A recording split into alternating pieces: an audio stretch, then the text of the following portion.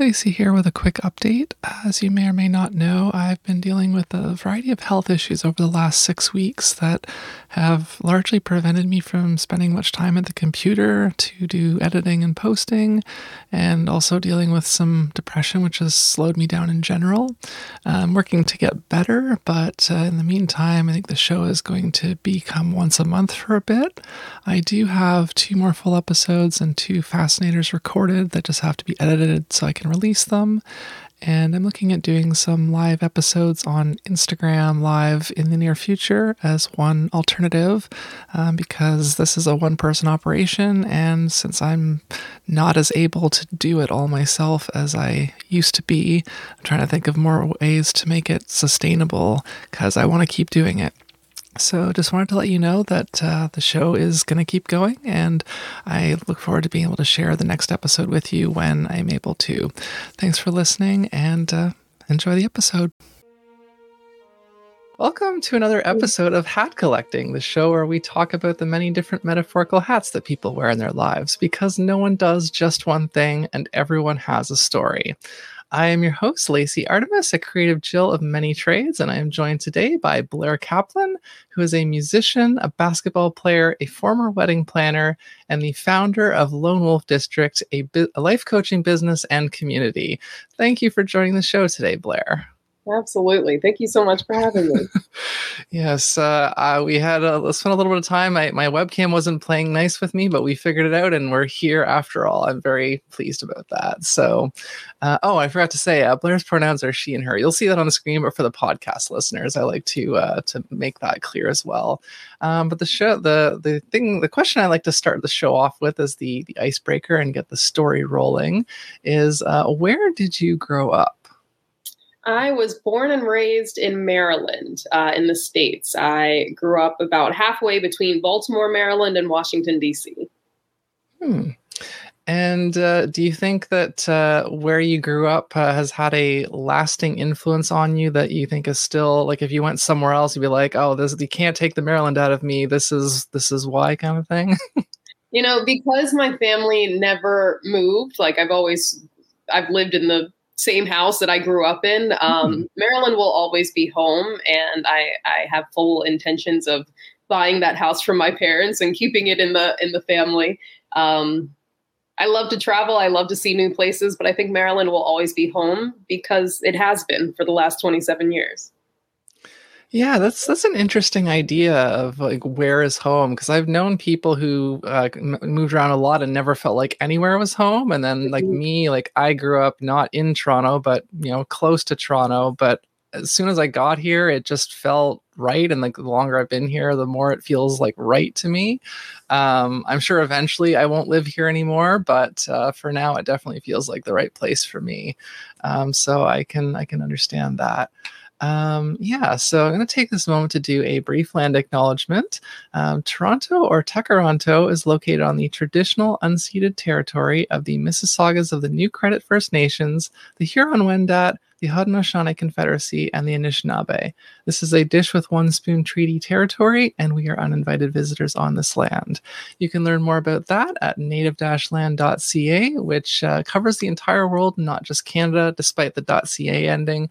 So if you're curious to learn more about the indigenous peoples of the area that you live in or where you grew up, that's a good place to get started in learning about treaties and the different communities. It's a place to start. And there's lots of great books out there as well that you can read. That's something I just like to kind of talk about each episode briefly.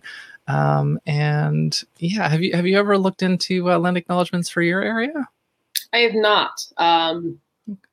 Americans aren't as good with that as you Canadians are. But now that I have a way to do that, now that I have that link, I am very curious to see whose land I am living on right now. I don't want to say the Canadians are better because we're having like a national crisis, I think, right now, with just realizing, like, I know America has a very well-known racism problem, and Canada does too, but ours is like our Indigenous people versus like African Americans, I think, which are more heavily discriminated in America. But yeah, it's important to know and to understand and to learn and to do better. So that's a place to get started for sure. So now we're going to move into the show proper. And the first question I like to do here is I like to, if you can take a few minutes or as much as you want to say to tell us a little bit about the things that you do and how you got into them. Yeah, it's been a little bit of a journey getting to where I am now. There were a lot of things that I did that didn't necessarily make sense until this last chapter of life kind of brought everything together. So in university, I started as a sociology major, and unfortunately, every job in the social work or sociology related field either required a master's degree or 5 years of experience, and that was for any entry level job. So although I was a sociology major and I wanted to work with an at-risk population like troubled teens, people struggling with homelessness, people in the prison system, I ended up working with brides instead and became the owner's assistant at a catering company and became a wedding planner for a little over 2 years.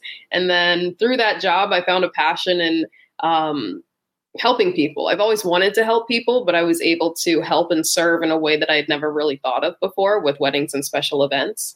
And so 2.5 years into that job, I ended up getting my event leadership certification.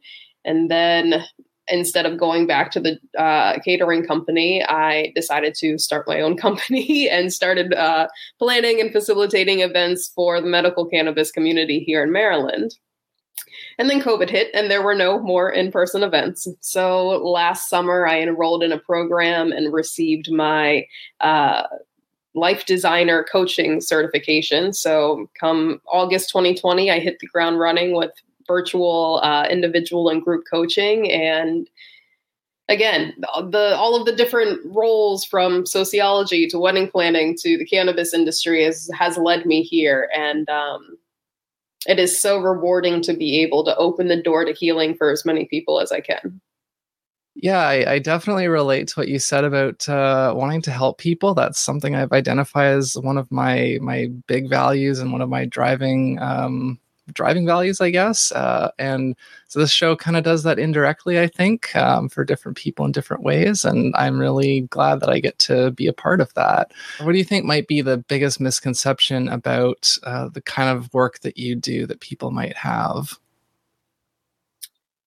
I think a really big misconception that people have around the coaching industry is that coaches are here to fix you or heal you. And I have learned the hard way myself that no one can fix us. No one can heal us for us. That's something that, we have to do ourselves. And although that's, our healing process and our healing journey is ours and ours alone, it doesn't mean we have to go through it alone. So my job is to guide and reflect and listen and support and hold space and ask questions that my clients may not have thought of. But my job is not to heal people. My job is to simply open the door. And it is up to every individual to make the choice to step through that door or not.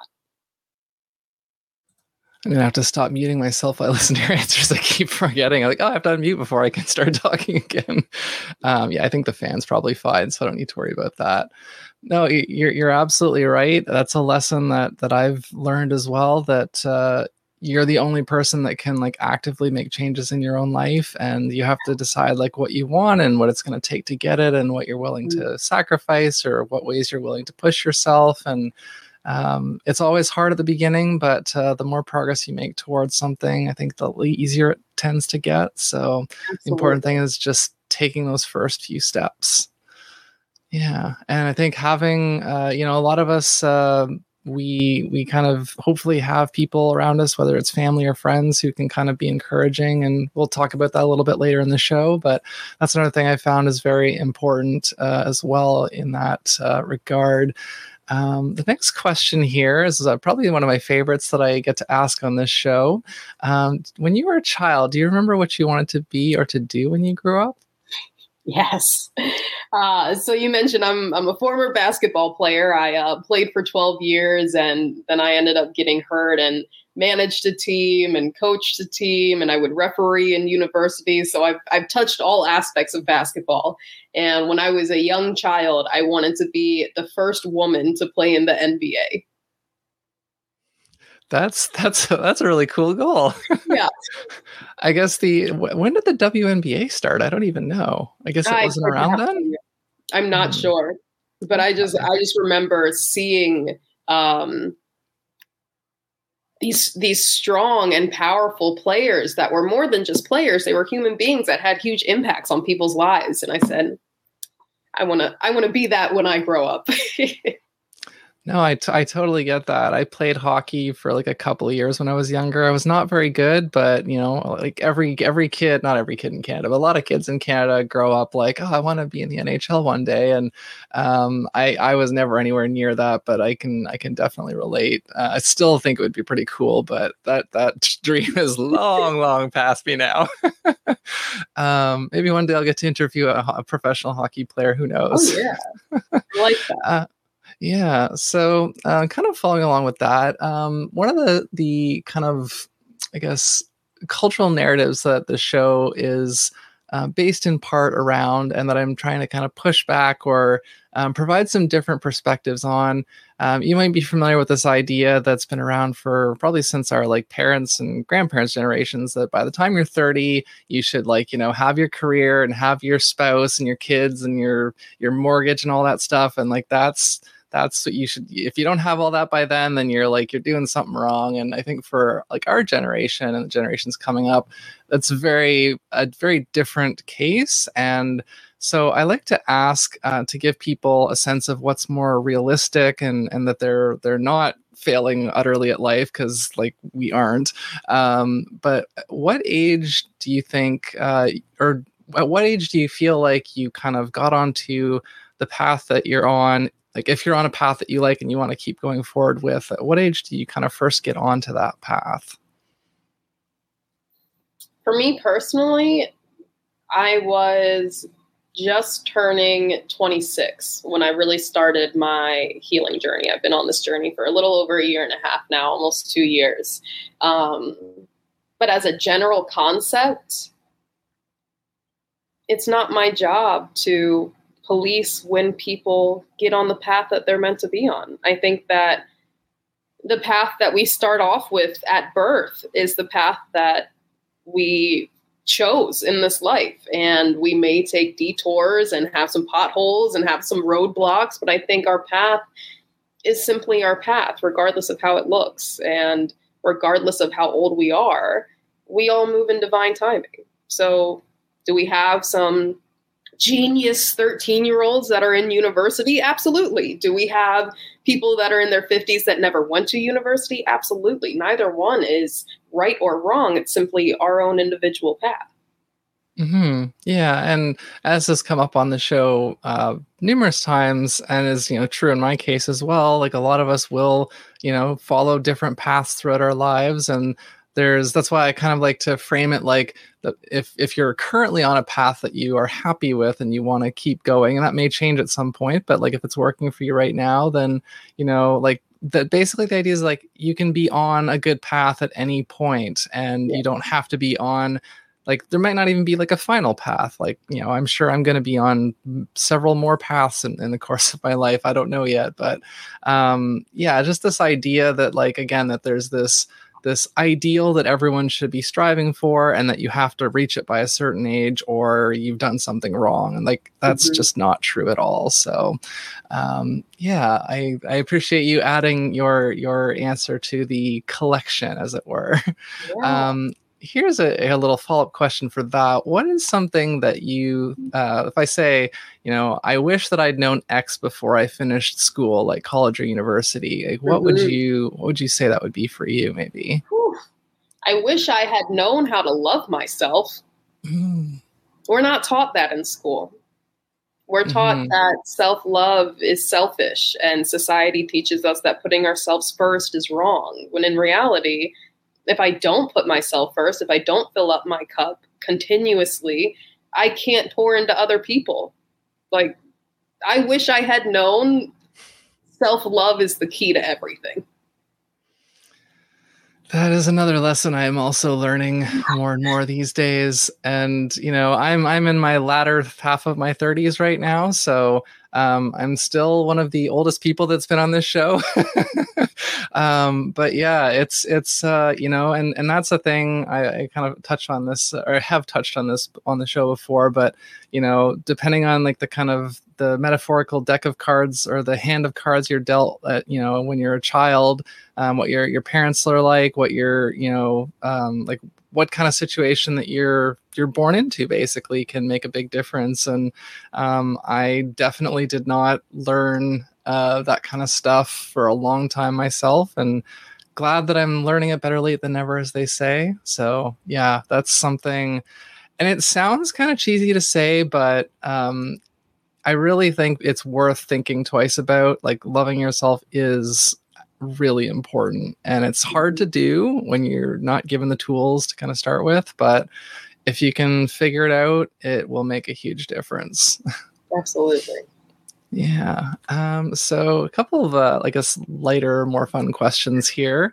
Yeah, I like to ask again, kind of around this idea that like once we kind of grow up, that we're not supposed to goof around or be silly as much. Like, we're supposed to be like mature, serious adults and everything. And that's another thing I like to push back against. The fact that we put on hats for this show, I feel like is kind of an indicator of that. But I'd like to ask, what is the last silly or playful thing that you did of your own choice that had nothing to do with like entertaining children or anything? Going to the zoo.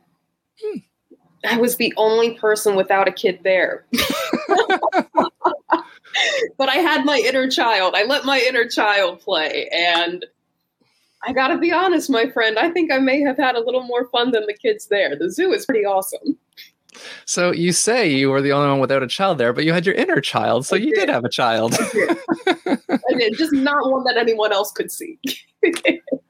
I mean, I was just having a conversation about this with a friend recently, because here in Toronto we have the Toronto Zoo, and they have I don't know if it's an exhibit or it's like an outdoor like a light show kind of thing. And a friend of mine went recently, and they posted some pictures on Instagram, and I was like, that looks really cool. I want to go to that, but I didn't want to go to it by myself. I would like to go and experience that with someone that I like and appreciate and who can appreciate it with me. And unfortunately I haven't been able to find that person. So but yeah, no, that's something kind of like learning to love yourself, like being okay doing things by yourself because you want to and you enjoy them. That's another important life skill, I think. Yes. Yeah, definitely. We don't have to wait for someone else to enjoy our own life. I mean, I went bowling once by myself just because I wanted to. Love it. Actually, I kind of want to do that again. I think you should. I might. So the next question here, I guess on a bit of a similar, little life lessons that we need to learn. So this is around the idea of self-care, which again, I always like to say that I think the idea is shifting, that people are starting to understand that self-care doesn't have to be fancy, expensive, lavish things. It can be simple stuff. And so I've been asking my guests, what is the last act of self-care you did for yourself, no matter how small it was? I love this question. Self-care is very important. It goes back to self-love. This morning and every morning for the last 650-ish days, I do this morning ritual, which is very, very full of self-care.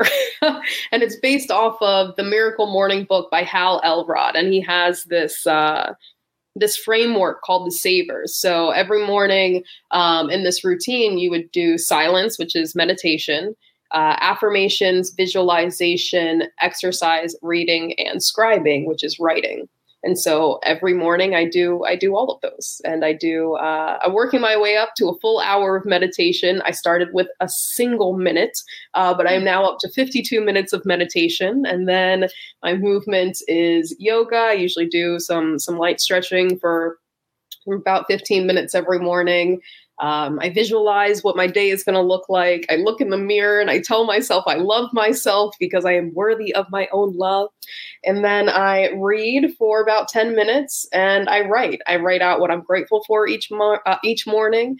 I write out what my action list is for the day and my personal 2021 I am master statement. So that is a lot to say. I meditate and I move my body and I intentionally show myself love every morning.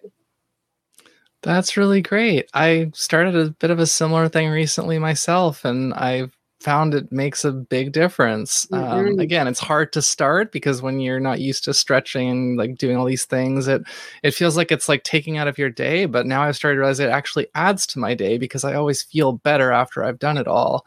And like I haven't been as consistent so far this week, but I was doing like a short walk and then like just, 10 or 15 minutes of stretching. And then I would try to like write a flash poem. And I was finding that was really, some cool stuff was coming out of that. So yeah, something that I recommend trying if you want to change your morning a little bit for the better. Absolutely. I find that really any morning routine doesn't necessarily set us up for success for the rest of the day, but it does help us respond to what happens throughout the day instead of just reacting to it. So I am the biggest fan in the world of morning routines. Yeah, like I made the change because I had been finding like my habit was getting out of bed and going straight onto the computer. And next thing I know, it's 2 hours later and my back hurts and my like head hurts and I'm just like not in a good mood. And so when I skip the computer and go straight to the other stuff, then when I actually come back to the computer, like I feel good and happy. I'm like, okay, now I'm going to like get into business here. And it was hard the first few days, but by like day 3 or 4, I was definitely noticing, okay, this is working for me. So yeah, I was happy about that. Another question that I love to ask on this show, what is the last new thing that you learned, whether it was a skill or a piece of information, and what is something that you would still like to learn? What is the last thing that I learned? I think the last thing I learned was that there's a platform called StreamYard that you can use to have podcasts on. I had no idea that this existed until this morning. A lot of people don't. I think that's the last thing I learned. Something I still want to learn. I would love to learn how to play the drums.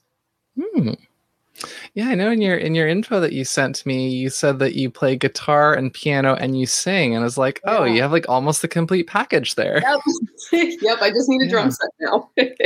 Yeah, I mean, I had an electric drum set a few years back, and it's hard to have it when you live in the city, because it like even electronic ones, they still make some noise, and people don't tend to like that. But I wish I had one again too. I miss it, and you see this piano behind me. I don't play that nearly often enough, but it's there because I'm like, just seeing it actually makes me happy because it makes me think of music, which makes me happy. So yeah. What's your favorite sort of style of music? My favorite style of music to listen to is definitely R&B and conscious rap.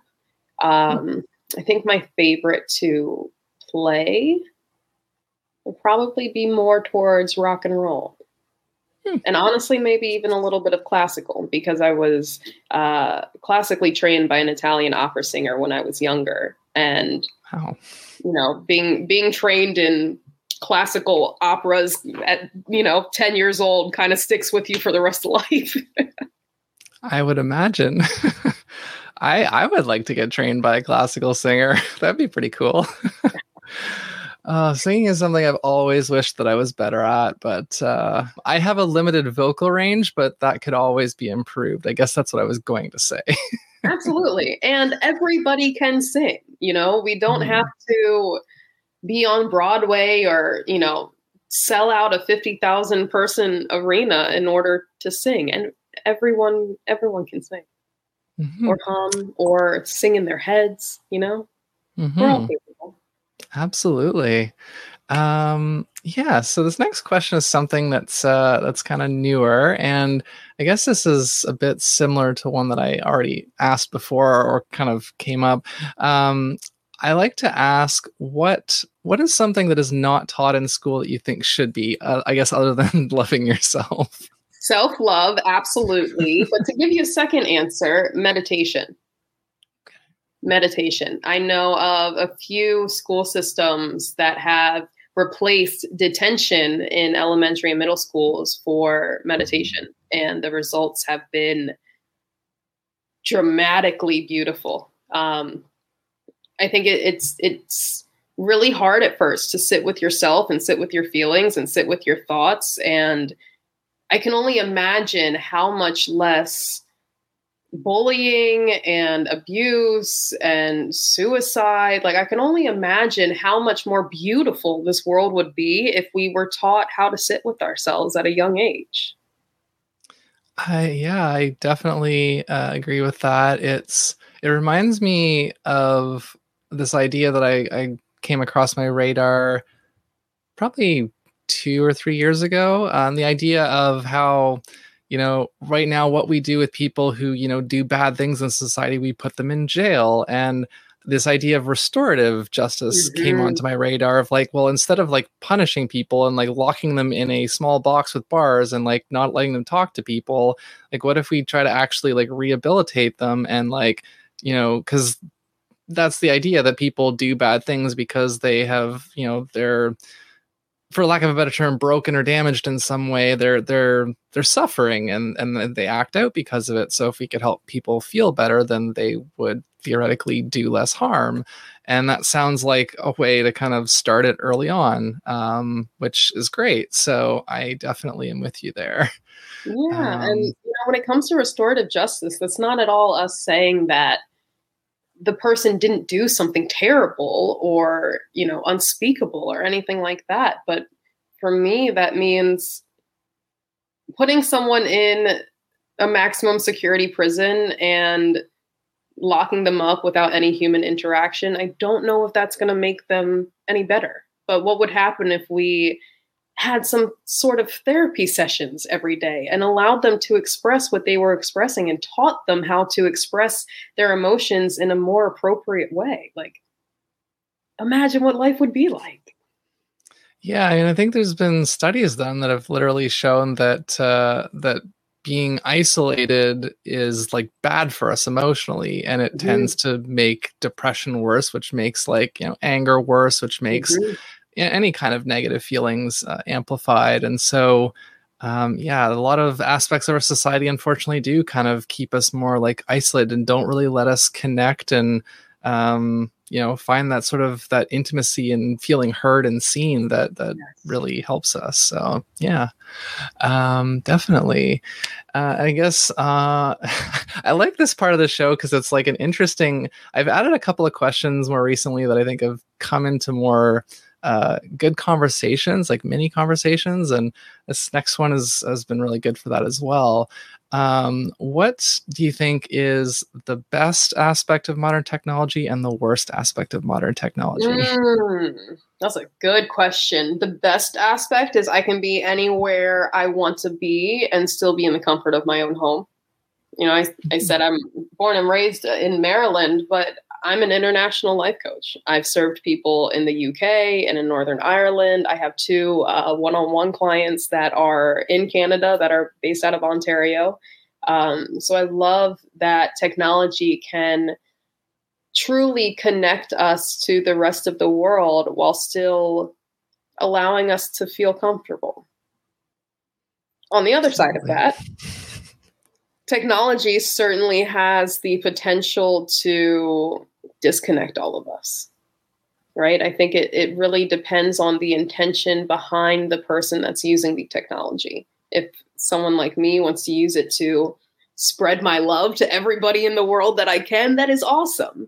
But then I'll see, parents walking down the street with their kid and their kid is tugging on their pant leg to get their attention and the dad is just, head down in the phone on a work call, whatever it may be. I think um, both the blessing and the curse of modern technology is the concept of connection.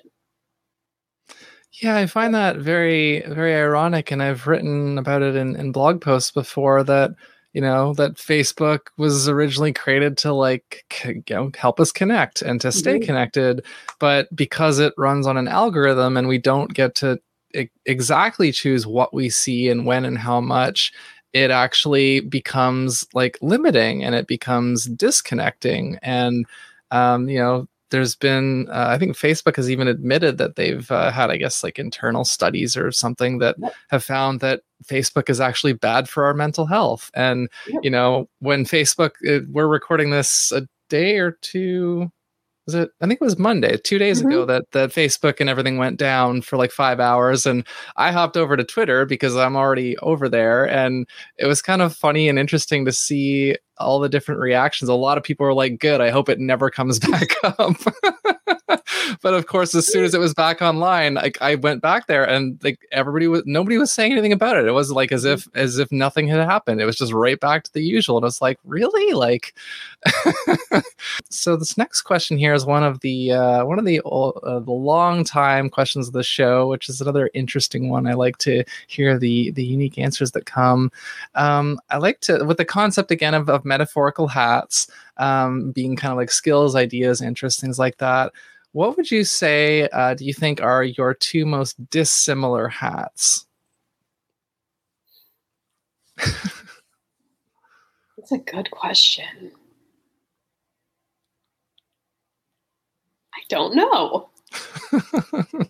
I've been working so hard to live in alignment. I can't really think of two things that are so dissimilar. I suppose one hat that I wear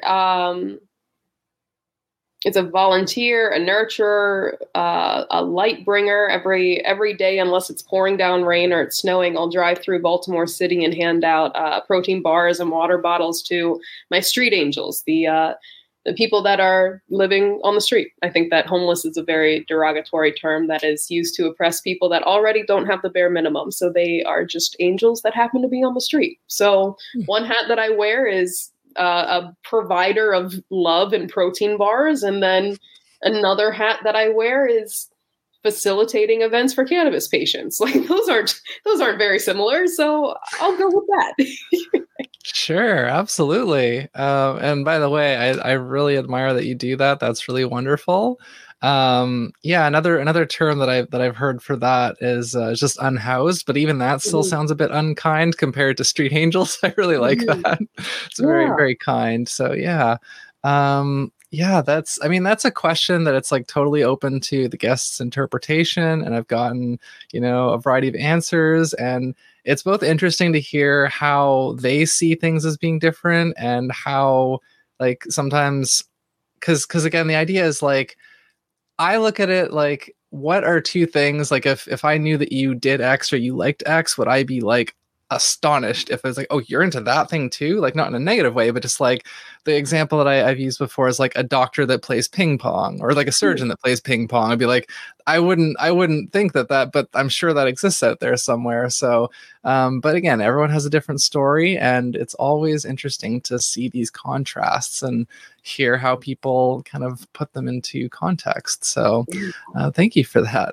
Yeah, and Lacey, I really just adore the entire concept of hat collecting because, like you said, none of us just wear one hat. Like human beings are multidimensional creatures, and we are allowed to have as many interests and talents and skills as we want, and to be able to express our whole self with the thousand different hats that we have on.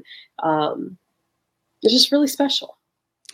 Yeah, and the other aspect with that too, and like I come up like had a few different ideas for the name of the show, and that one kind of stuck the most. And it's also this idea like there's hats that we have to wear, there's hats Mhm. that we choose to wear, and there's hats that we just kind of stumble into. And it's like, oh hey, this hat works for me. I like it. I'm gonna keep wearing it. So it's not like, the hats we must wear or hats we Mhm. must collect. It's just all the hats that just happen to, be on our head or off our head at any point. Yeah. Yeah. And like at some point, maybe on the Patreon at some point, I will do like a picture or video or something, and I'll just show the entire collection of all the hats that I have here, because I like have a ton of actual hats. I would love that. And of course, I there's still a few that have not been seen on this show. One of which is brand new and will be shown today. So there's a reason to go sign up on the Patreon. Shameless plug. But yeah, it's like I like both the metaphorical and the literal sense of the name. So yeah. And yeah, it's gotten so a lot of people have had similar things to say. So it tells me I'm doing something right, and that makes me very happy. Absolutely. So, as I alluded to earlier in the show, the next kind of couple of questions are going to be a little more, for lack of a better term, I call them kind of deeper and maybe a little bit more intense emotionally, or like deeper for reflection. But so I mentioned relationships and the people around us who can like support us or potentially not. And I come up with the name for this, the terms, I call them hype hats and heavy hats. And so hype hats are the people who obviously hype us up and, encourage us and just help us feel more capable and confident. And heavy hats are the opposite. They're the people that make us doubt ourselves, or, kind of slow us down, or just, discourage us. And so hopefully, and I guess what I try to do with this question is I'm trying to help teach the audience, because if there's like, young people watching, or maybe older people who haven't had a chance to like pick up as much of this wisdom in their experiences, I like to try and teach through this question, like what sorts of things to look for to help identify, I guess, like who's like really your hype hat in your life, to really like appreciate that and, try to get more of that, but also to identify who the heavy hats are, so that you can maybe put a bit of a buffer or distance, or in some cases cut the person out entirely if they're really like, weighing you down. So I like to ask, if you don't have to name any specific names, but what's an example of a hype hat in your life and a heavy hat in your life? I love this question. I think that people that wear hype hats in our lives want to see us happy for the sake of our happiness, not for some opportunity for them to capitalize on down the road, not for them to be jealous or envious of the happiness that we have. I think that people that wear hype hats in our lives are people that want to see us happy because they want to see us happy. Whether that be a parent or a partner or a friend or a stranger walking down the street that gave you a compliment for no reason, just to make you feel good about yourself in that moment. I think that hype hats are directly correlated to happiness. I think heavy hats come back to self-love, because what I've realized is that I cannot give someone something that I don't already have. And so if I don't know how to love myself, I don't know how much love I can pass on to someone else. So I think that the people that are heavy hats in our lives are people that have not yet learned how to love and embrace and accept who they are. So they can't necessarily do that for us. I think that's definitely true in a lot of cases. The interesting flip side of that is, I know for myself and some of my friends that we've talked about this idea of where, like, for some reason, it feels so much easier for me to support a friend and to encourage them and to tell them that they are good enough. And it's so much harder to do it for myself, which seems counterintuitive. Like, I'm getting better at that, but I think that's also a reality sometimes, of like, you feel like other people do deserve better than you because you have like I guess incorrect thinking or trauma that you still need to work through or something like that. That's something that has become more evident to me, and I'm working on it, because again, that self-love, like, no, I do deserve to be treated as well as I think other people deserve. And but I'm sure I've been a heavy hat to people before, and I'm sorry about that. I'm certainly trying to not be anymore. Just recognizing your own, like, oh, if I do this thing, this hurts this other person, even if I don't mean it to. So I gotta stop that. Yeah. And that's not me at all saying that someone that doesn't embrace their whole self is a bad person in any way. Mm-hmm. I think what I mean by that heavy hat is if we're interacting with someone that is in this cycle of misery or in this victim mode or woe is me or the world is ending and everything sucks, like, as human beings, we can't help but project what's inside of us onto the people around us. And so if I'm living in the cycle of misery, I'm going to project that misery onto the people around me. Versus if I'm living in a state of love or acceptance or gratitude or grace or happiness or ease or flow, whatever it is, I can project that as well. And love is a little lighter than resentment. Absolutely. That is very, very true. And I guess that's a great segue into the next question, which is about mental health. And I think this is also a very important thing to talk about because it's still very stigmatized and it's something that a lot of people still don't understand as well as they could. And that lack of understanding can lead to, I guess, what I might call like unintentional unempatheticness. That's not a real word, but like this idea that like just having a perspective that's not fully informed can lead to like unintentionally being harmful to other people. And anyways, that's a bit of a sidetrack from the actual question of so what I ask, and you don't have to say anything that you're not comfortable with, but I like to ask what if any mental or even physical health issues have you dealt with in your life, and what has worked for you to work through them? I was a very toxic and hurt and angry and suicidal and mean and miserable person for a very long time. For a solid 12 plus years after my brother passed, a week before my 12th birthday. And, losing someone so close to you at such a young age when you're, already a girl going through puberty and bullying and middle school and, all of the things, losing my brother at that age was traumatic more than words can say. And it took a very long time after that for me to actually hit rock bottom. And it took hitting rock bottom to say, look, something's got to change here. You can't hate yourself into loving yourself. And God knows I tried for a very long time. So what has helped me get out of that? Learning how to love myself. That seems to be the theme today, is self-love, learning how to love myself. And it took me really sitting with myself and sitting with my emotions and sitting with my pain and my grief and my loss and my anger and all of the things. It took me sitting with those painful parts of myself and learning how to accept those parts of myself to really pull myself out of rock bottom. And, I'm not proud of the 16-year-old girl that was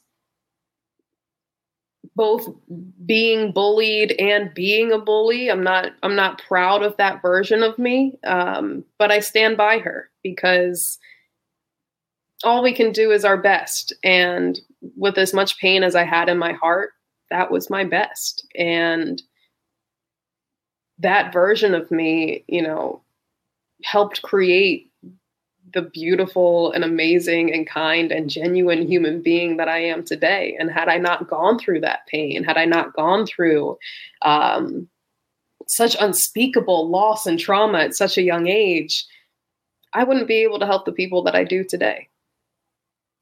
Absolutely. And I relate a lot to what you're saying. I haven't lost anyone close to me, but I was a very angry, confused kid. I was very much a like social late bloomer. And so that led to a lot of frustration and, not realizing that I was neurodivergent and not understanding other things that became issues later. And so I really feel like my kind of grown-up life didn't really start until my mid to late 20s, and so that was difficult in some ways, but I'm really grateful that I am where I am now. And looking back at all the next question actually leads right into this. All the different failures, the things that didn't go the way that I'd hoped, things that just made me feel like, why can I never catch a break? And it's not fair, and just shaking my fists at the sky kind of thing. And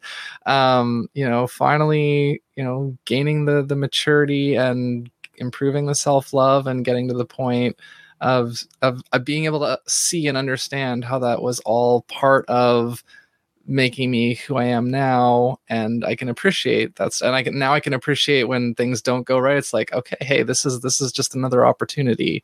It would have been nice if it had gone this way instead, but like I can this, because sometimes things not going the way that you want is what leads to a new idea or a change that's for the better. So the question here, I'd like to ask, like, what was a like a big failure in your life, or just something that didn't go the way that you had hoped, or maybe something that you did literally fail at, and what did you learn from that experience, or like what was the big lesson from that failure? COVID is what comes to mind. I started as an event planner, and then decided to go out on my own and plan events for the community here in Maryland. And I loved what I did so much. So, I think COVID is, not something that I personally failed at, but certainly threw a wrench in the path that I thought I was supposed to be on. And if COVID had not happened when it did, I would still be just planning events for the cannabis industry and having a monthly brunch one Sunday a month. And, those were important, and those were special, and they were so fun. And really, the whole premise of Lone Wolf District is to create a sense of psychological safety and create a sense of home for people that haven't felt it. But being completely thrown for a loop with COVID made me see that the impact that I can have is so much bigger than just one community. And so now I get to serve the world instead of just serving one small community in Maryland. So yeah, I think COVID is my answer. I didn't fail personally at COVID, but COVID certainly threw me for a loop. And because of that, it opened up an infinite amount of possibilities and opportunities to heal and help and serve and guide and love so many more people than I ever thought I could. I really appreciate that answer, and I've kind of said it before on this show, but I'll give you and perhaps new listeners the lowdown again. This show is both the kind of culmination of everything else I've tried and failed at over like the last 8 years of different creative projects and different, I want to do this, but how is it, like, it just, a lot of things had to not work for me to come to this one and be like, okay, this was finally the right thing. But also that I had actually been planning to start this show in February 2020, and I was actually planning to do it like in person. And like I was getting, the studio, which was my bedroom and still is, set up, and, testing out the multi-camera setup that I was going to do, because I was going to have people physically come to my apartment and sit down with me and do this, like, where we could physically see each other. That sounds kind of weird. Anyways, and then COVID happened, and like why that was. So the reason that led to hat collecting was because I had a totally different name plan for this show originally, and then getting it like disrupted and like, okay, well, I can't do it now because a pandemic is happening. And then a few months passed, and I was like, okay, I'm not doing this thing, but I really want to be doing this thing. I need to do this thing. Okay, I'm going to do this thing. And so I was like, but I'm not going to call it, because, you know, you give any idea enough time and you can kind of see the pros and cons of it. And what's the original idea? I think the show was originally being called Sometimes Why, but like the letter Y, but the idea being sometimes why, like the question, because it kind of was meant to be like a curious discussion, ponder ideas kind of thing. And I realized like, that's not a good name. So I started thinking of different ones. And then I was like, you know, I was thinking about the hats and all that. And then eventually I came to hat collecting. I was like, I think that works. And it stuck. So yeah, if the pandemic hadn't happened, I might have started a show with a dumb name, and then I would have eventually maybe changed the name. You know, you don't always see it in the moment, but I have come to truly understand that everything happens exactly as it needs to. I think sometimes I can see the truth in that. I don't know that I believe that 100% of the time, but sometimes I definitely think, okay, that was for the best. But yeah, that's something that's fun to kind of reflect on. I'm like, oh yeah, I've had a lot of ideas and they haven't all been good, but sometimes I find the right ones.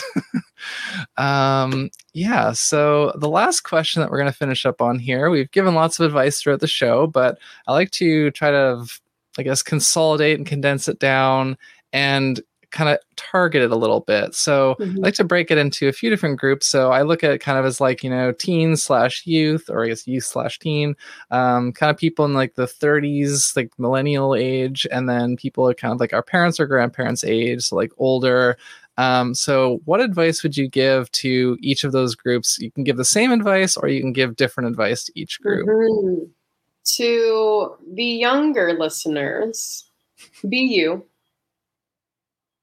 No matter how weird other people may think you are, be you. Because I guarantee you that the people that make fun of you in high school peak in high school. So just be you.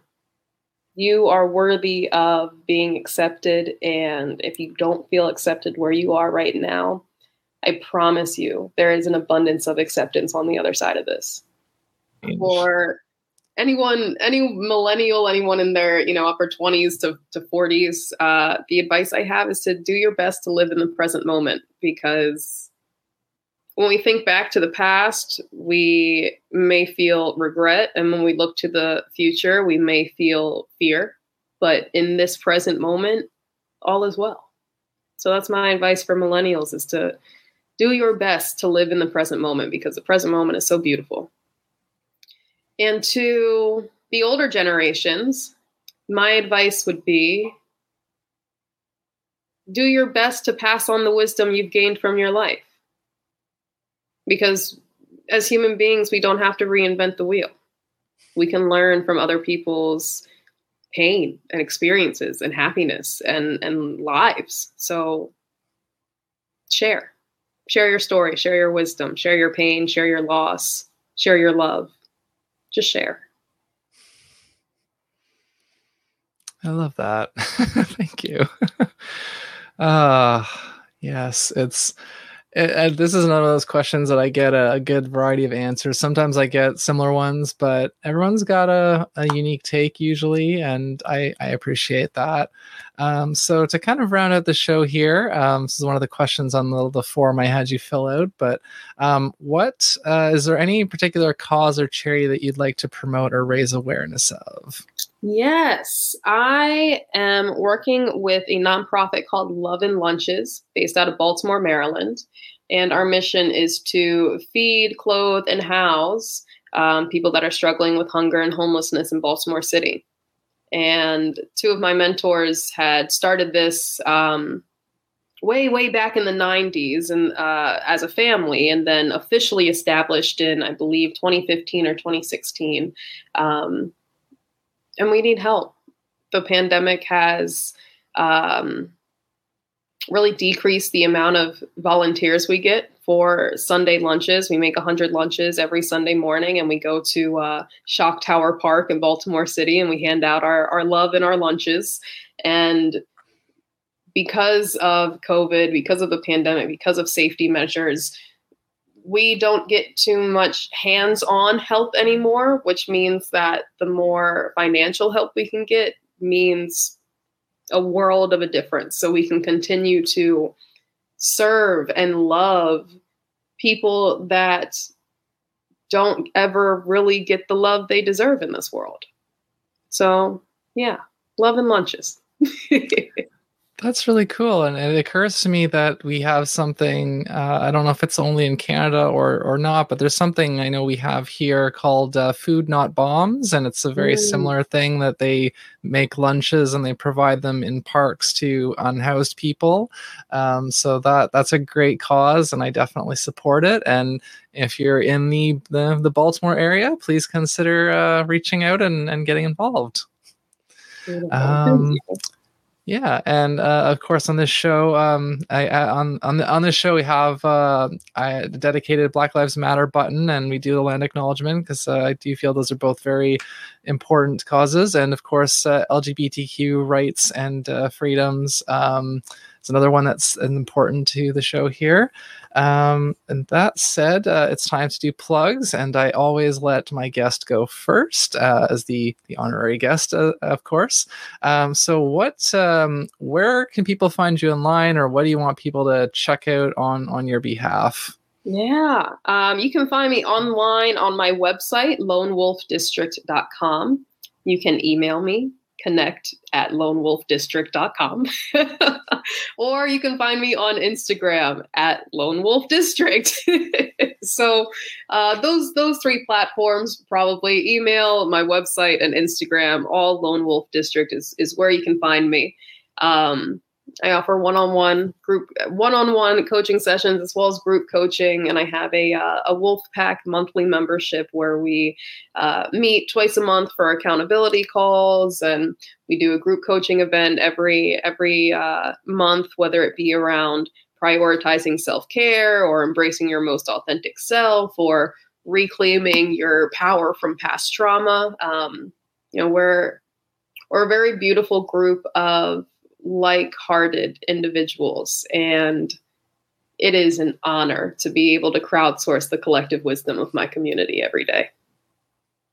Absolutely. And I feel like I'm doing that slowly, bit by bit, through this show as well. And one day, if I have the resources and the help, I'd love to start like a fan club or something like that. But that'll be some point in the future.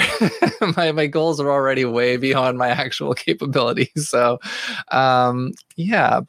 so for this show, you can find Hat Collecting online at hatcollecting.com or at Hat Collecting on social media. I'm on a few different platforms there. My website is artemiscreates.com, and I'm also on social media. I'm on pretty much almost all platforms, but Twitter and Instagram, I had to put an underscore in there. Unfortunately, somebody else had already snagged it on me. You can find all the different hats that I wear and things that I do on my website. I've got a book, I've got music, I've got stream on Twitch occasionally when life is quiet enough that I have the spare time and energy for it. What else do I do? If you go to my Instagram, you'll see my designs and stuff. I have a merch site and whatnot, all that stuff. That's the kind of Cole's notes. Just making sure. And if you're listening to this in podcast form, if you want to leave a review, rate 5 stars, leave a review. I don't know how that works on Spotify because I don't use Spotify that much, but we are on there. Last I was aware anyways. So, if you're on YouTube, I like to ask, or if you're watching on Odyssey, I'm also on there. What was your favorite answer from this episode, or your favorite topic or thing that we talked about? Let me know, leave a comment, send me an email, tweet at me, whatever works for you. I just like to know what's resonating most with people that are watching and listening. And so, I have changed the ending of this show slightly now. So I have to kind of relearn how to smoothly transition out, which is almost never smooth because I suck at outros. But we're going to do the hat reveal is moved to the Patreon. So we're going to do that in a moment. But In the meantime, what I'd like to say at the end of the show is thank you for watching. Please like and subscribe if you haven't already. Stay curious and keep collecting those hats. And we will see you next time on Hat Collecting. You know, I'll take off my headphones briefly for this because this hat will not fit over headphones. So, 3, 2, 1.